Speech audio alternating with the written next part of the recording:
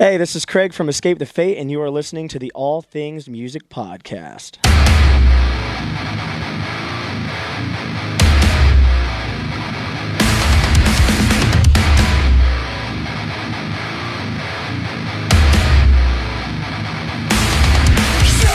You are now tuned in to All Things Music, presented by Liquid Sound Records.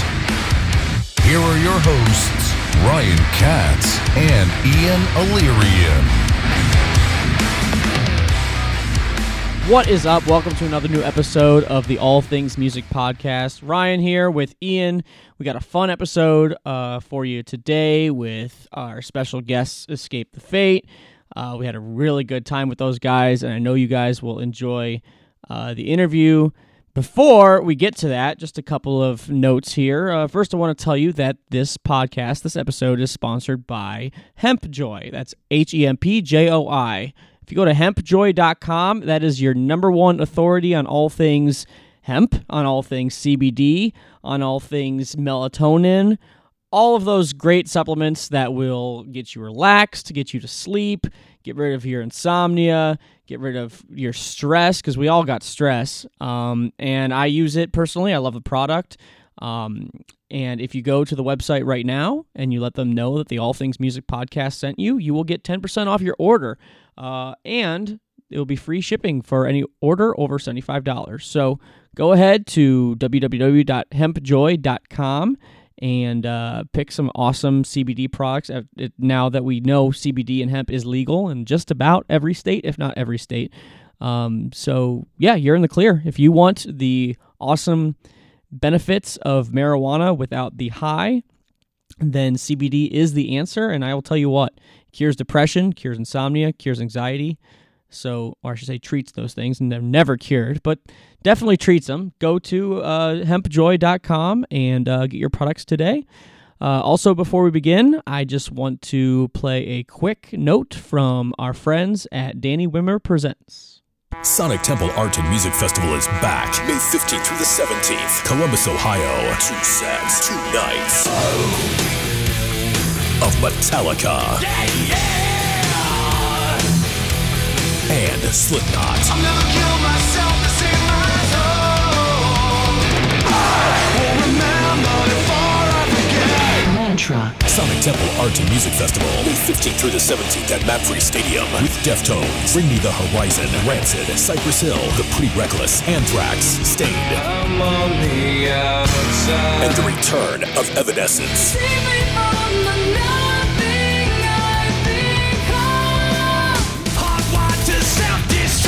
Weekend and single-day passes on sale now. Go to sonictemplefestival.com. Metallica twice with Slipknot, Deftones, Evanescence, The Pretty Reckless, Royal Blood, Stained, and so many more. See ya at the Temple.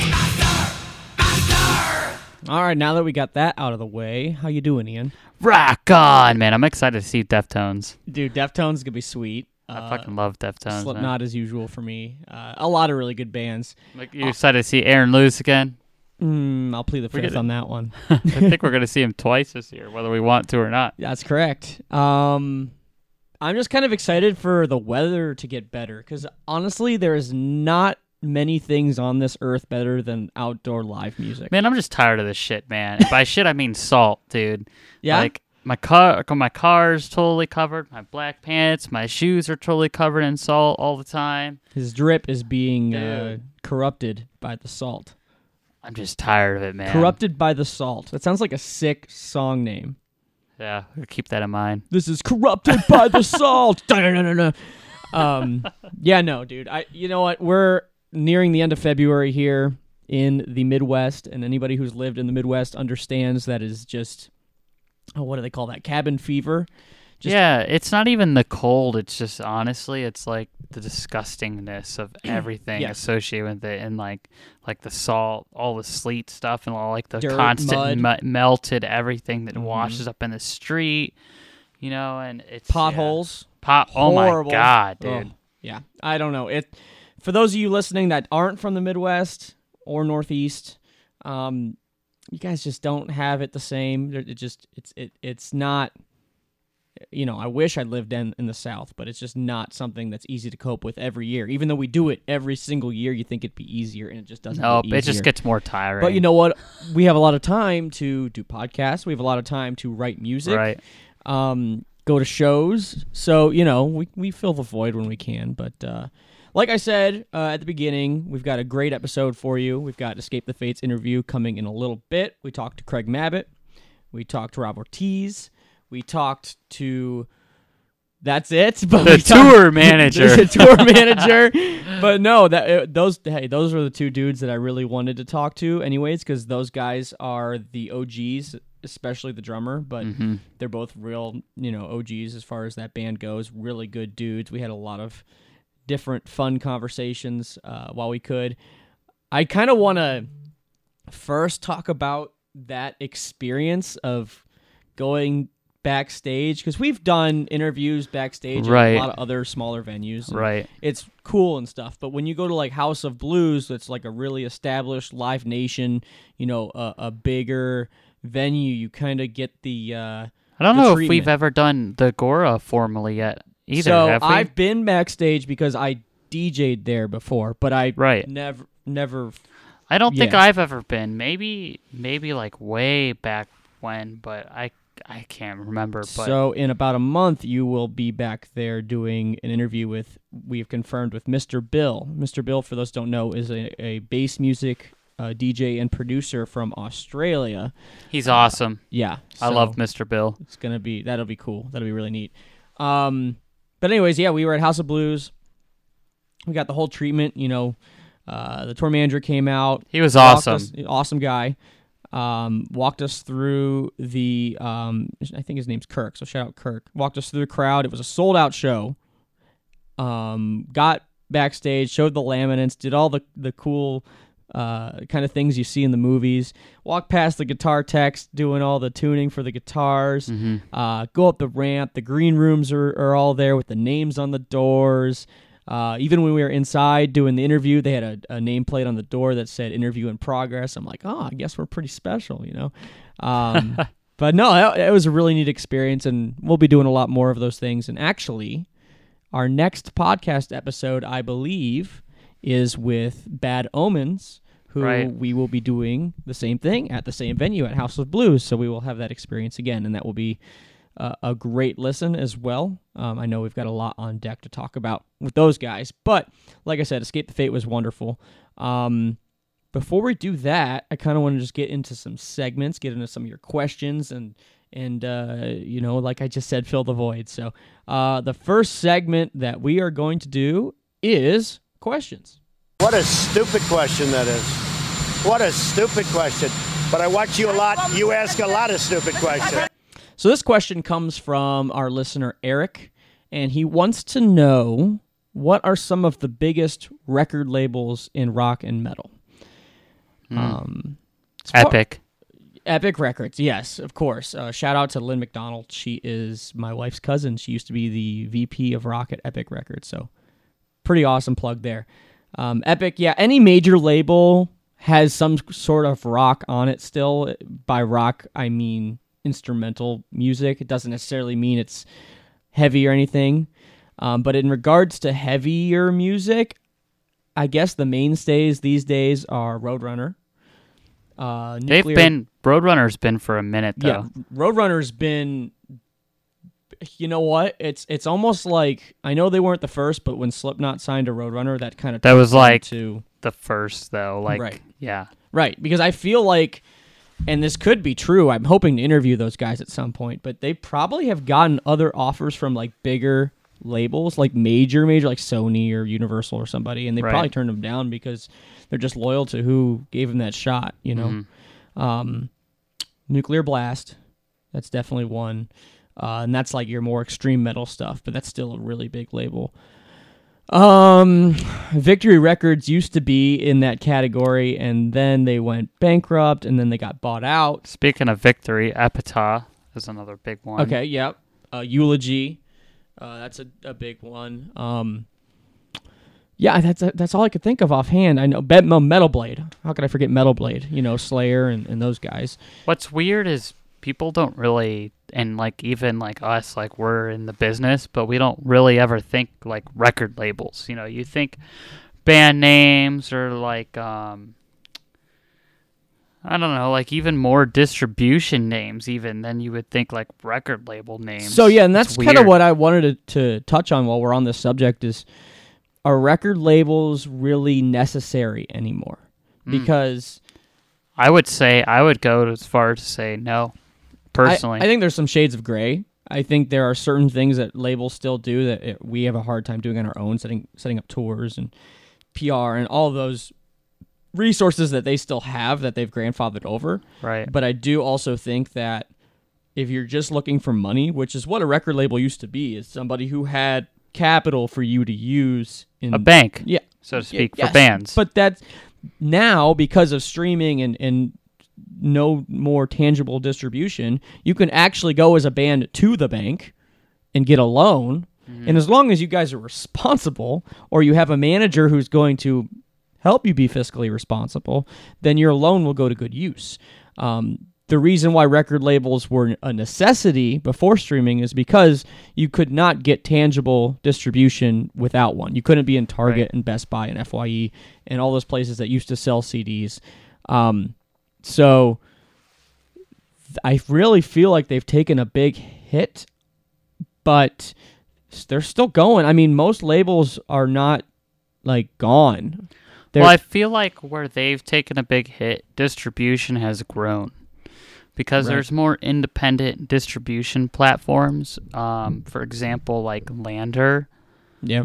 Like Lander, for those who don't know, is an AI online mastering mixing suite thing where Sure. you can upload your tracks and they mix and master it via AI. Right. They also, for the price you pay per month for that service, you get unlimited distribution. So it really cuts out the middleman of a record label, because a record label used to take care of and have outlets for things like mixing and mastering, and then they'd shoot you over to distribution.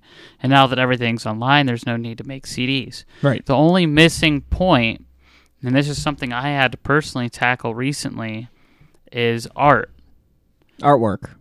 Yeah, but you can outsource that. Easily. Right. So it's really, and that's not even like really a problem. Sure. But that's like the only thing, you know, because record labels were kind of the middleman. They had all the connections for all those things. Right. But now it's easy. You just go on Google, you type in distribution or mixing and mastering, boom, pops up Lander, DistroKid, DistroKid, TuneKid. yeah, and a lot of and stuff. And it just works. Like this EP I'm working on right now. It's a solo project. I'm doing it all through Lander, and having my girlfriend do the art and all that, and it's literally that simple. Yeah. Now, here's on the other side of the coin is if you go and look at your big tours, your big bands or DJs that come into town. Right. But let's talk about bands more, because DJs, labels, really, and Beatport, it's a whole different discussion. If you look at your bands, or you look at your pop artists or your hip hop artists who are coming through your city on actual tours, they are all signed to labels. They all are. I mean, there's really not a lot that are, you know, because we see it when we're going to look for guests for podcasts. We have to go through their information and Right. know who to contact, and every single one has a label manager of some. Well, and importance. that's where I feel like at a certain point it's like a business. You start off running a business by yourself. Eventually, you have to grow into having a team of small people. Right. And then eventually you have to grow into having a small office of people, then into a big building. Right. Someone like me, for example, who's a small solo artist, I can do the majority of it on my own. I still have help from other people. So I probably actually am at the point where I have a small team. Mm-hmm. And then, say if like, I don't know, my record did really well, and then I'd have to hire more people. But then there's a big difference between me and like someone like Taylor Swift. Taylor Swift would have to have a record label backing her, because that record label is actually her team of people, which is the record label reside. When you it's essentially 20 when you people. get bigger, you have to be able to delegate things. You just can't do the work by No. yourself. Right. You can't do it by There's yourself. too much going on. Yeah. And that's where PR people come in, and that's where tour managers come in, Well, because and that's where the record label comes in. The Right. record label is almost like your team of personal people who is personally assigned to you, you know, obviously because there's a contract, Right. and that's what that is. So, And it helps. It helps because you can sit back and focus on your music and not worry about the stresses of all of these logistical things that Right. are going on behind the scenes. Hell, I cannot tell you for certain if any of these bigger bands that we interview, they know anything about us at all before we walk into the room. well, and we, ironically, you know, especially in this episode, Yep. don't want to say too much, but Yep. it was obvious that they didn't really know who we were, Right. which is fine. Yeah, You know, it's we're not expecting them to. Yeah, they're huge. They go on tour all over the place, and you know, at kind of the beginning, they were like, "Hey, you know, what's this about?" And it's Right. like, "Oh, well, we kind of had to give them the gist of who we are, what we do, you know, kind of our I don't Shtick. know, yeah, our business Yeah. pitch, if you Yeah. so to speak, you know." And then they were like, "Oh yeah, that's really cool. That's really cool. That sounds, you know, we're down to do that." You know, And I think what benefits us more than other media, not that we're the end-all be-all or anything, and we definitely have a lot of growth, but as a podcast, we're not the type to just fire questions at them. no, and that was one of our major selling Right. points to when we first walked in the room. Mm-hmm.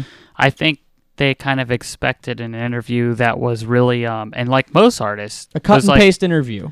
that was like, what's your favorite song? Like you said, Yeah. when we first walked in, and this is off the interview record, but like, oh, you know, it's like we're not here to ask questions of what's your favorite song off your new album, da da da da da. It's very like boilerplate stuff, and you see it a lot with if you just type in your favorite band or artist on YouTube and just type in interview, and you'll see those kind of questions. Podcasts, it's literally, you know, and if anybody's listening who wants to start a podcast and you just need some inspiration or you need some pointers, when you're doing an interview. And I hate to even hesitate to call it an interview. It's just a conversation. You're just talking about whatever comes to mind. Right. And if it goes off topic, like if all of a sudden we're not talking about music, even though we're all things music, big deal. Like a lot of people want to hear other interests that these bigger names have other than, oh yeah, I played guitar. Well, you know what I mean? Like, Right, and these bigger artists are people too, man. You know, like we actually talked about in an interview, but like Craig and Rob and most members in the band have kids, and you know when they Right. go on tour, they don't get to see their kids. You know, they have wives or girlfriends that miss them because they're gone for months at a time. They're people too, and so it's unrealistic to constantly ask people the same questions that revolve around their art. Their art has to come from somewhere, and the art comes from their personal lives. So if you really want to know what the artist is about, you're going to have a more intimate conversation or a normal conversation with them to kind of have some real insight Yeah. instead of saying, hey, how'd you do this on the guitar? yeah, right. It's much more of a friendly experience than kind of sterile as a lot of these Yeah. other ones are. So, last segment we're going to do before we play the interview. This is Fact or Fiction. I can't tell fact from fiction. To me, it's all the same. You keep creating friction. That's not enough to make me stay. All right, Ian. Fact or fiction? It is not okay to talk about politics if you are a prominent figure in the music industry. And I say not Oh, okay man. or okay because, and I'm thinking about this, and I've been going back and forth for about a week. Ironically, and a half now. I've been thinking about it too. I've been going back and forth for a week now with Phil from All That Remains on Twitter Yeah. about he's very much a libertarian, and Right. I have my views and whatever. And there's a couple others. I've seen a couple other people that are, you know, the blue checks on Twitter, and they're musicians that have very, very, strong viewpoints. Right.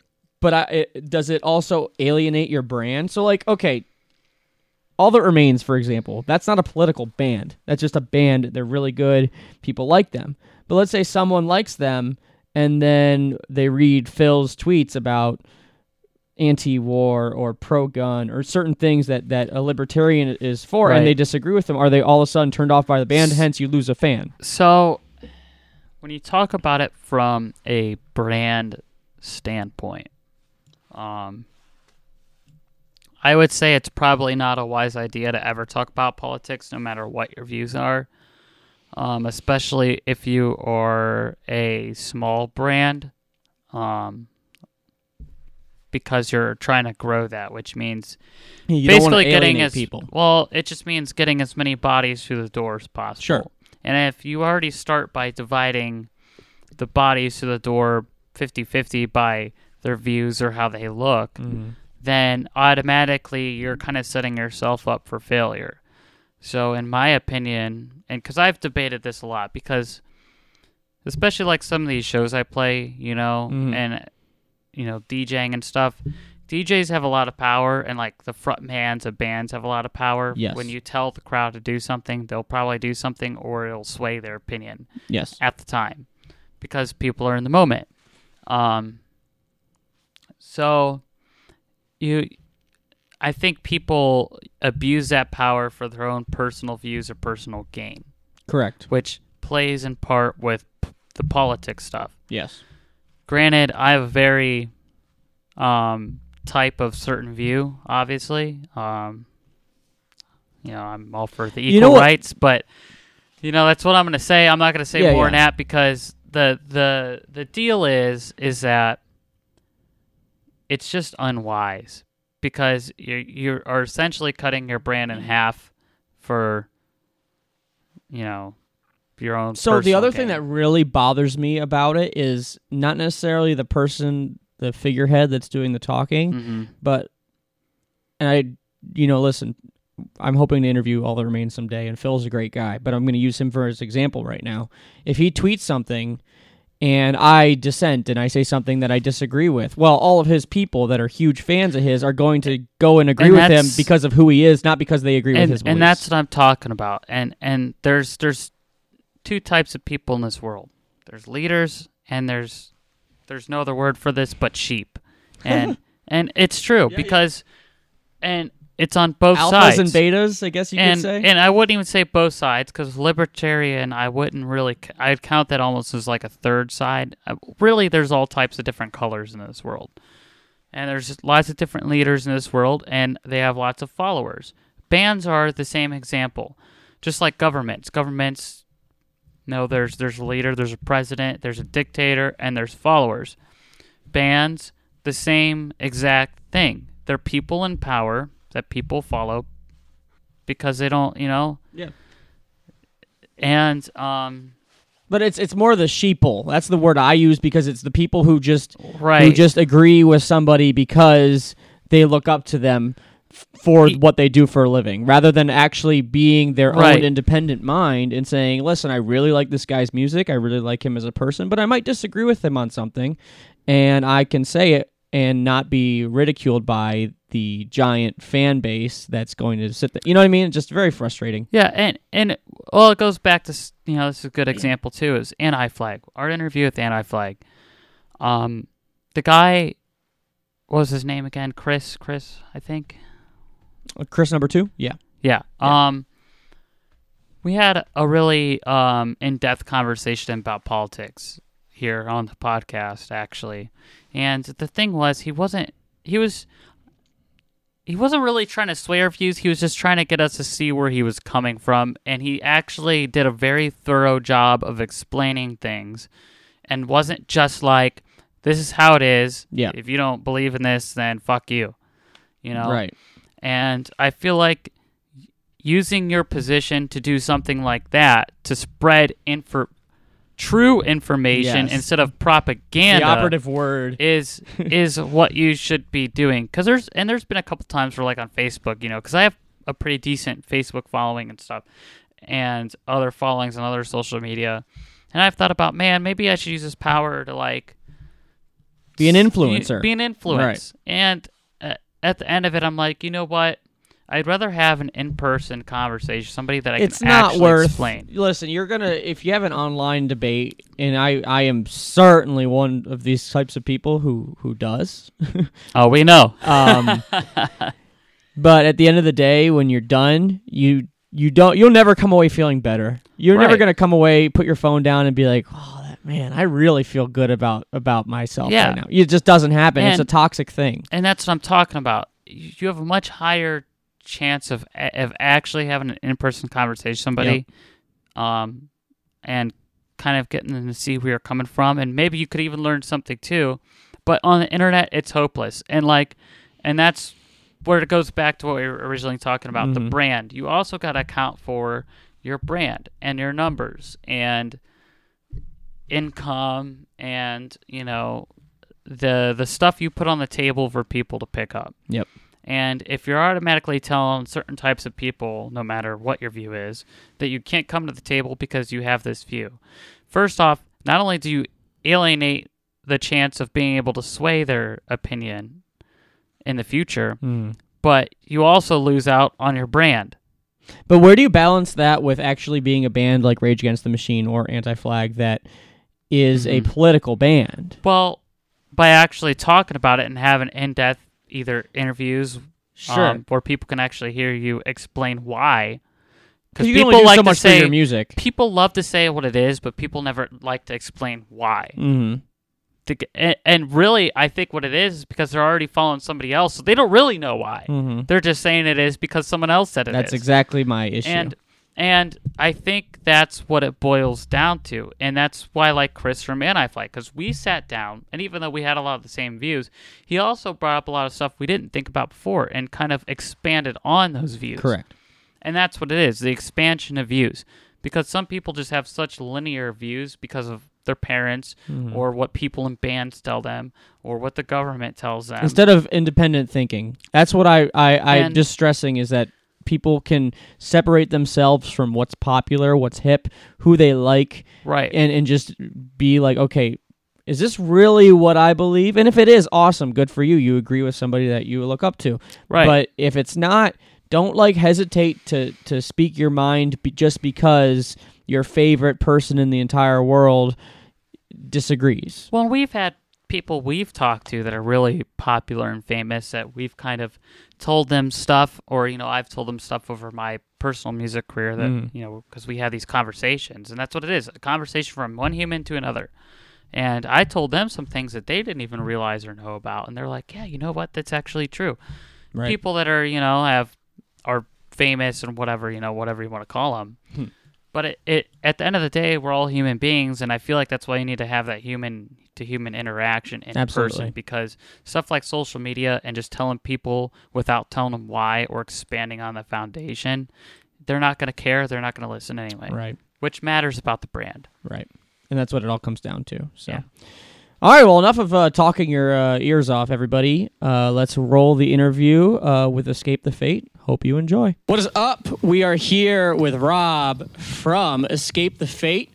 Waiting on Craig. He might join us in a few minutes, but nice to talk to you, Rob. Nice to come face to face after being a fan of the band for a very long time. I think Ian and I can both agree that it's a pretty cool experience to come full circle here. So. It's nice to get to talk to you. How's you're in the real thick of the tour right now, right? Yes. Okay. This is what, like, fucking 2 weeks in, something like that. And yesterday, from what I saw, was originally an off day, and you added a date. Yeah. Okay. Sold it out. Oh yes, and I saw that, which is awesome. Although, how do you as a human being? On one hand, it's awesome to fill in a date and sell it out, but on the other hand, you're like, damn, where'd my off day go? You know what I mean? I don't know how you balance that. Actually, I was talking to Ronnie earlier about it because we're getting a little older now. Right. And the body's kind of needing that recovery, where it's like before, I didn't like off dates. To me, if I leave home, from the time I leave home to the time I get home, I'm at work. Yeah. Period. I don't care if I'm in Iowa or Regina, Canada, and I'm gonna watch a movie or go to a weird restaurant or something. I'm still away from my kids, so to me, I'm still working. I'd rather fill that with another show and make money and make fans and that kind of thing, So now, though, my elbow really, really hurts, and my back really, really hurts, and I could do with not playing drums for a day, to be honest. So, yeah, I don't know, but I would rather play to 2,000 people yesterday than not. you know. Speaking of your limbs hurting, do you have problems with like carpal tunnel and stuff yet? Out of curiosity? I've never had that. No, but I do so much athletic stuff because that's kind of. I saw that on your Instagram. Yeah. So I love bodybuilding. Yesterday I boxed. I sparred with my friend who's 6'6", 250 pounds. Fucked him up, dude. I don't know if I could cuss, but did you and Ronnie ever end up going at it? No, because I saw you posted that a while back. Yeah, that was funny. Ronnie and I like to joke about old times. I've seen him in fights, and it's outstanding. He's got heart. He's got a chin. You'd rather settle it on Mario Kart, from what I saw. No, I'd rather fight. I like. Okay, I saw it. Mario, you were calling him out on Twitter and like, all right, Mario Kart, let's go. But I'm just a boxing guy. Sure. So in the ring, I would love to. I was like, let's do it. Let's do something for charity. But no, hell yeah. I think Mario Kart and what's the other one? We're gonna have to just deal with those for a while. Yeah. But yeah, no, it is kind of crazy though, man. Just to look back after all these years and think about that, and I trip out with him because. I mean, we came up together, and he stayed with me and my parents for a while, and then we parted ways. We had some success early on, and we were moving towards huge success, and it all stops. Yeah. And then it's just like, not to rehash all of the past, because we're obviously beyond that, but to go on my own journey, he goes on his journey, and we both somehow still arrive together on tour, and he insisted that we needed to be part of this tour with him, to celebrate. And I was going to ask you about that because you were on the Bury or Hatchet tour with him already once, and so this is more of the second leg of things. And the first tour was, come on in. How you doing? Craig is joining us here. Sorry, nice to meet you. No, you're fine. How you doing? On these pierogies, dude. Hey, you're in Cleveland. You got to get pierogies, man. Pierogies? What is a pierogi? What's a pierogi? You don't remember that scene in Men in Black when he gets stabbed in the neck and the roaches go all over the pierogies? No, I don't know. I'm not. Ooh, I forgot about that scene. And now you're gonna eat them. Yeah. Ugh. They're so good, but every time I just say the word pierogi, I remember that scene. That's too funny. So pierogi to me is kind of like ravioli, but less Italian. Like they fill it with potatoes or sauerkraut or cheese. Just rip it Yeah. open, dude. So it's funny. We were just talking about the tours and how you were already on tour with them once and you're on tour with them again.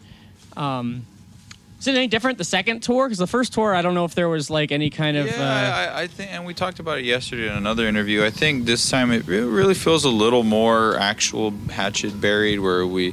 It's not as competitive anymore, and we just are like we're just older, and we're It's just like we just do our thing now, and it's cool. Not only with them, but also with everyone on the tour. Like literally, our tour manager is the only guy I haven't toured with on this tour, and everyone else has been for years. We just been on different tours together, part of each other's crews, part of each other's bands, and everything. So it really.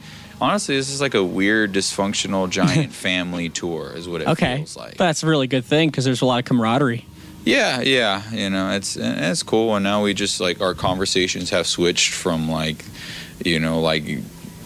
this or that when we're young to now we're talking about our aches and pains and our bones. Sure. Sure, totally. We're not even old, but it's just like... we're starting to feel it a little bit more now. Yeah. I had a question for you real quick before I ask Craig something. Since you're the only remaining founding member, I was reading you wrote a song. Correct me if I'm wrong here. This is strictly from Wikipedia. You wrote a song called Guillotine that was based on the Halo video game series. Is that correct? Yeah. That was... So I actually, when I was a electronic producer, I used to write a bunch of songs that were Halo based because for some reason that video game saga always resonated with me. So I think it's pretty cool that you were. Best. Oh, dude, it's so good, and the new ones are okay. I mean, 343 does what they do, but Bungie, that was like a childhood or teenage or whatever, like. Staple for us, and it's nice to like see like a band we like make songs about it. We spent hours and hours playing that game, and it's just like that's what we would do. We'd practice and then play Halo, and then eventually we were in the studio, and it was like, okay, well, we should write a song about it. Hell yeah, dude! And I'm just thinking like, what? Like a video game? What do you? It's weird. But it was like a metal, like it was like a more metal track, which I always pushed as hard as I could to kind of have that element in the guitar solo specifically. And then so when Craig joined the band, he loved Halo too. So that was immediately like a big help in the bonding. And so that's when it was like, all right, let's do This War Is Ours as like the sequel or whatever, you know? Yes. So that's... Well, I had read... I mean, if I was going to join the band, I was going to read up on the band. Sure. And I had seen that it was a very popular song and that the fans were always promised that there was going to be a Guillotine 2. So I said, all right, let's give them a Guillotine 2, and that was This War Is Ours. I never knew that, and I've listened to both those songs 1,000 fucking times. Really? And I never knew that. Yeah, I think the original Guillotine, I even played with some, like, using some lyric references directly from the first song. Like, I think the first Guillotine says something about we're on lockout. Yeah. I didn't even know it was about Halo. Snipers ready to go, so lockout's a map in Halo. There's literal actual... Yeah.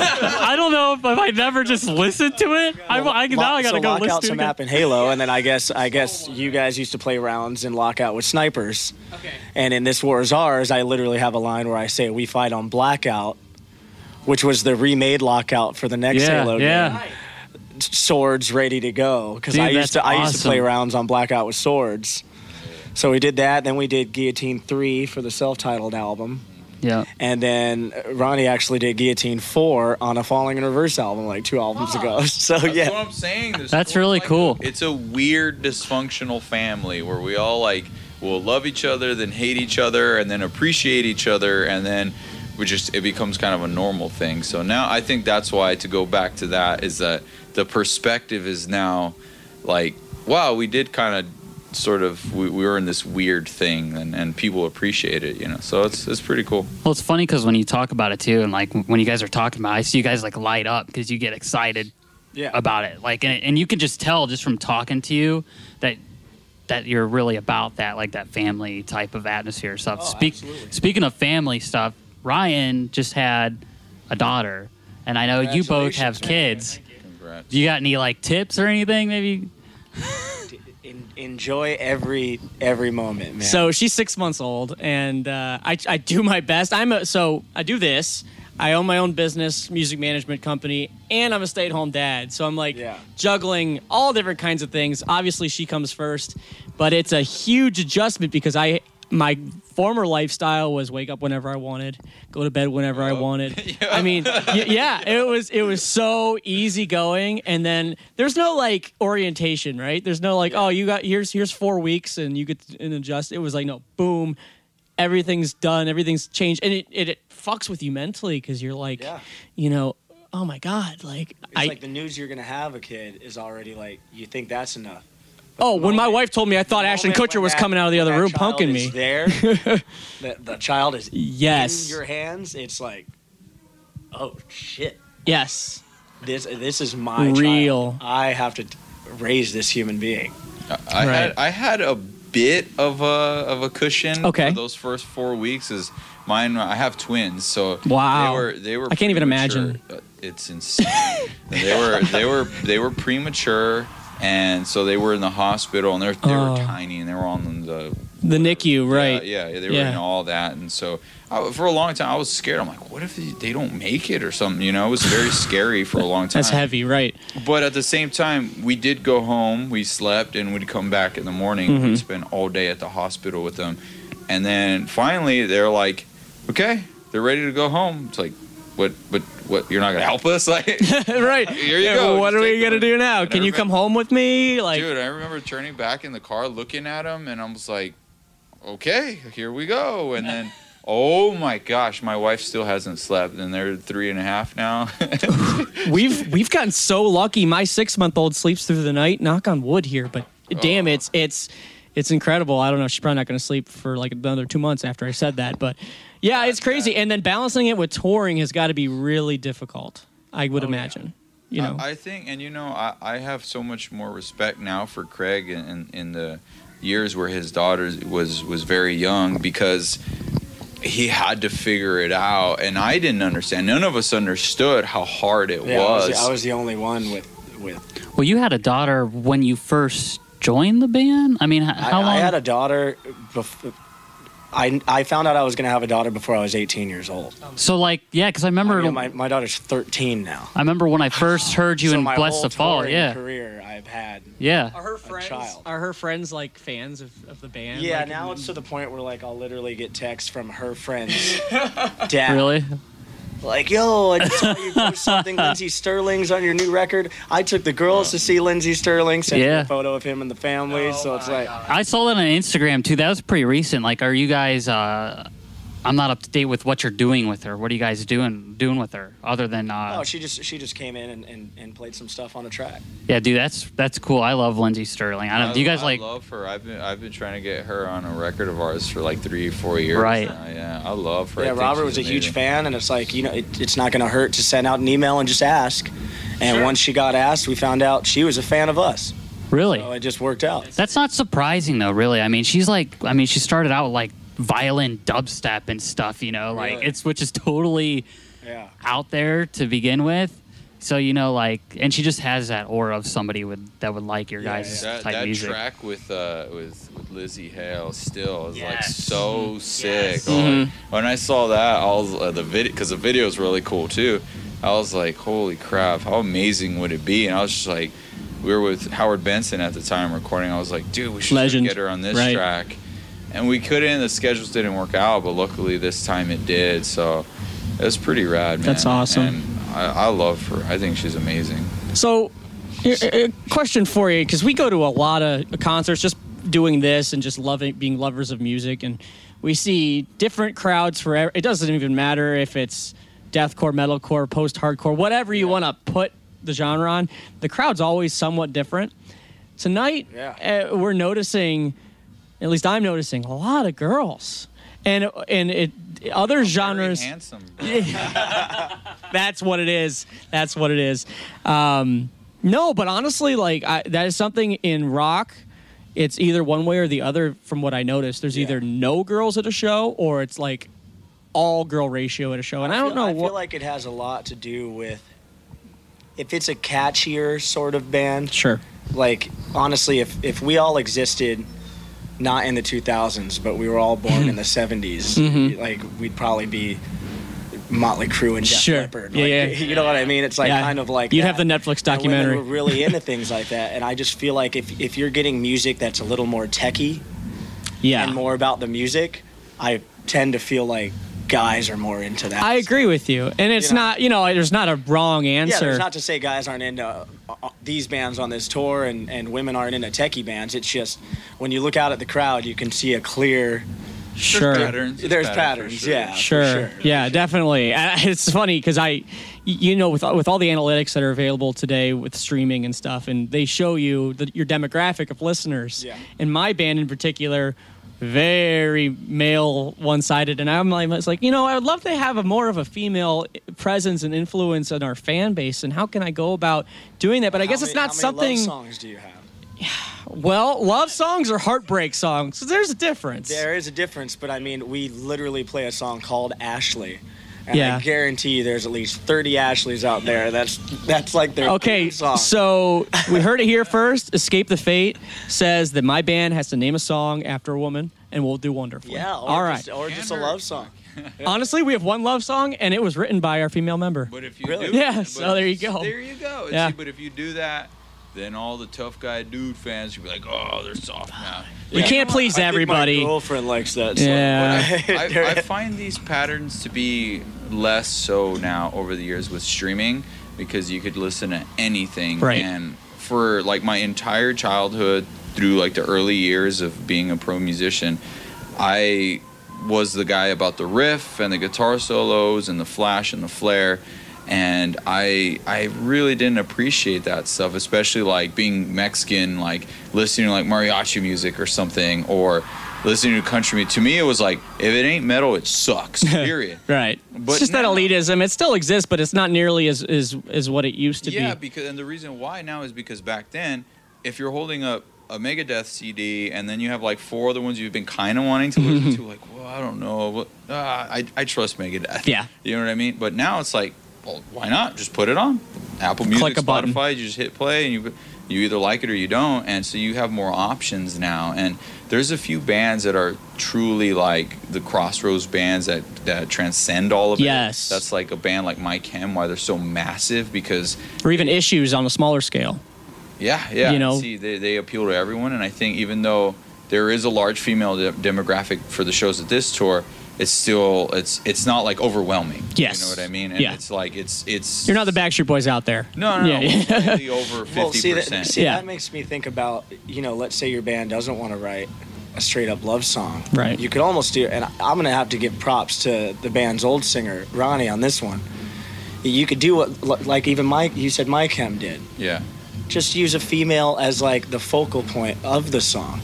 Escape the Fate's first album, these love songs from that first album Sure. aren't love songs at all. They're about battling a drug addiction, but you put a female on the cover of the album, and all of a sudden these songs are love songs, Right.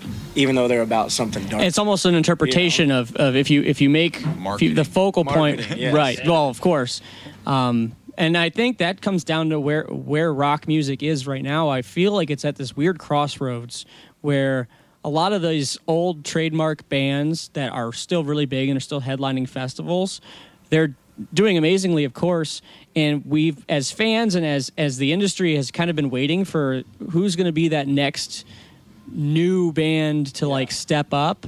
And I almost think that's not really going to be what the big picture is in 10 years. We're not going to have that new legacy band that's like a Slipknot, a Metallica and stuff. I think that headlining spot's just kind of be shared communally. I don't know. That's just my opinion I was on it. listening to our guitar player Thrasher listen to a podcast earlier, and it's just like, I don't know why people are going to continually talk over and over and over about what the formula is. Yeah.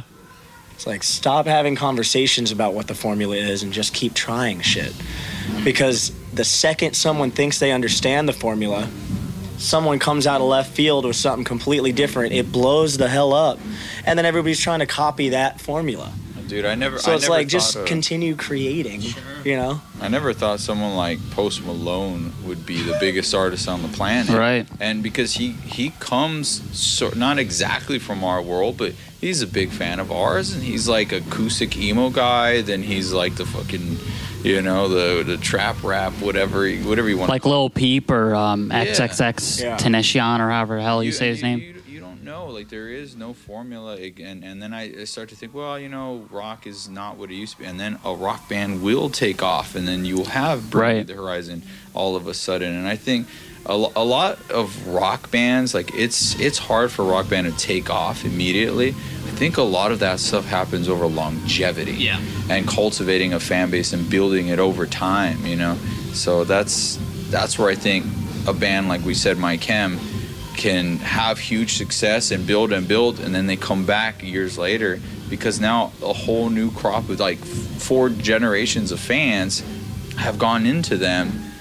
Like, even though they weren't there when they started, some weren't even born when they started, and now they're fans. So it's just the longevity, and it's hard for a band to stay together. It is, because we're all different. We have different growing pains, and people would want to do different things, and it's hard, and so it's hard for rock music in particular. But I just think that just artists in general is like, everyone's got a shot. You just never know who's going to take off. There's no formula, period.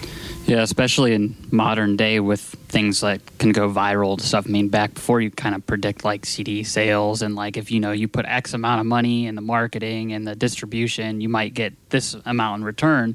Now it's like anybody can distribute easily. Yeah. Anybody can you'll hear pay it from the marketing bands easily. themselves too, unless the band's so successful that they let that success get to their head. And I think the name of the band is Anvil. We were on tour with them, but you get a band like that where you hear Metallica is like, Anvil was like the band. I don't know why it didn't happen for them. It's like the biggest metal band in the world doesn't know why it didn't happen for these people that inspired them, and it's just like nobody knows what the formula is. Sometimes it works, sometimes it doesn't. And I think that also goes into something that I not only tell my bandmates, but I just tell any musicians I manage or anybody of that matter. If you are, and this is not necessarily a hard set philosophy, but generally speaking, if you are in music to make money, if that's your primary goal, you probably won't make good money. Yeah. If you're in it for the love, you have such a higher success rate because doing it for the love is the formula. If we're really going to boil it down, because I wouldn't say it's like one specific formula. If you're doing it for love, you're going to go in all different directions.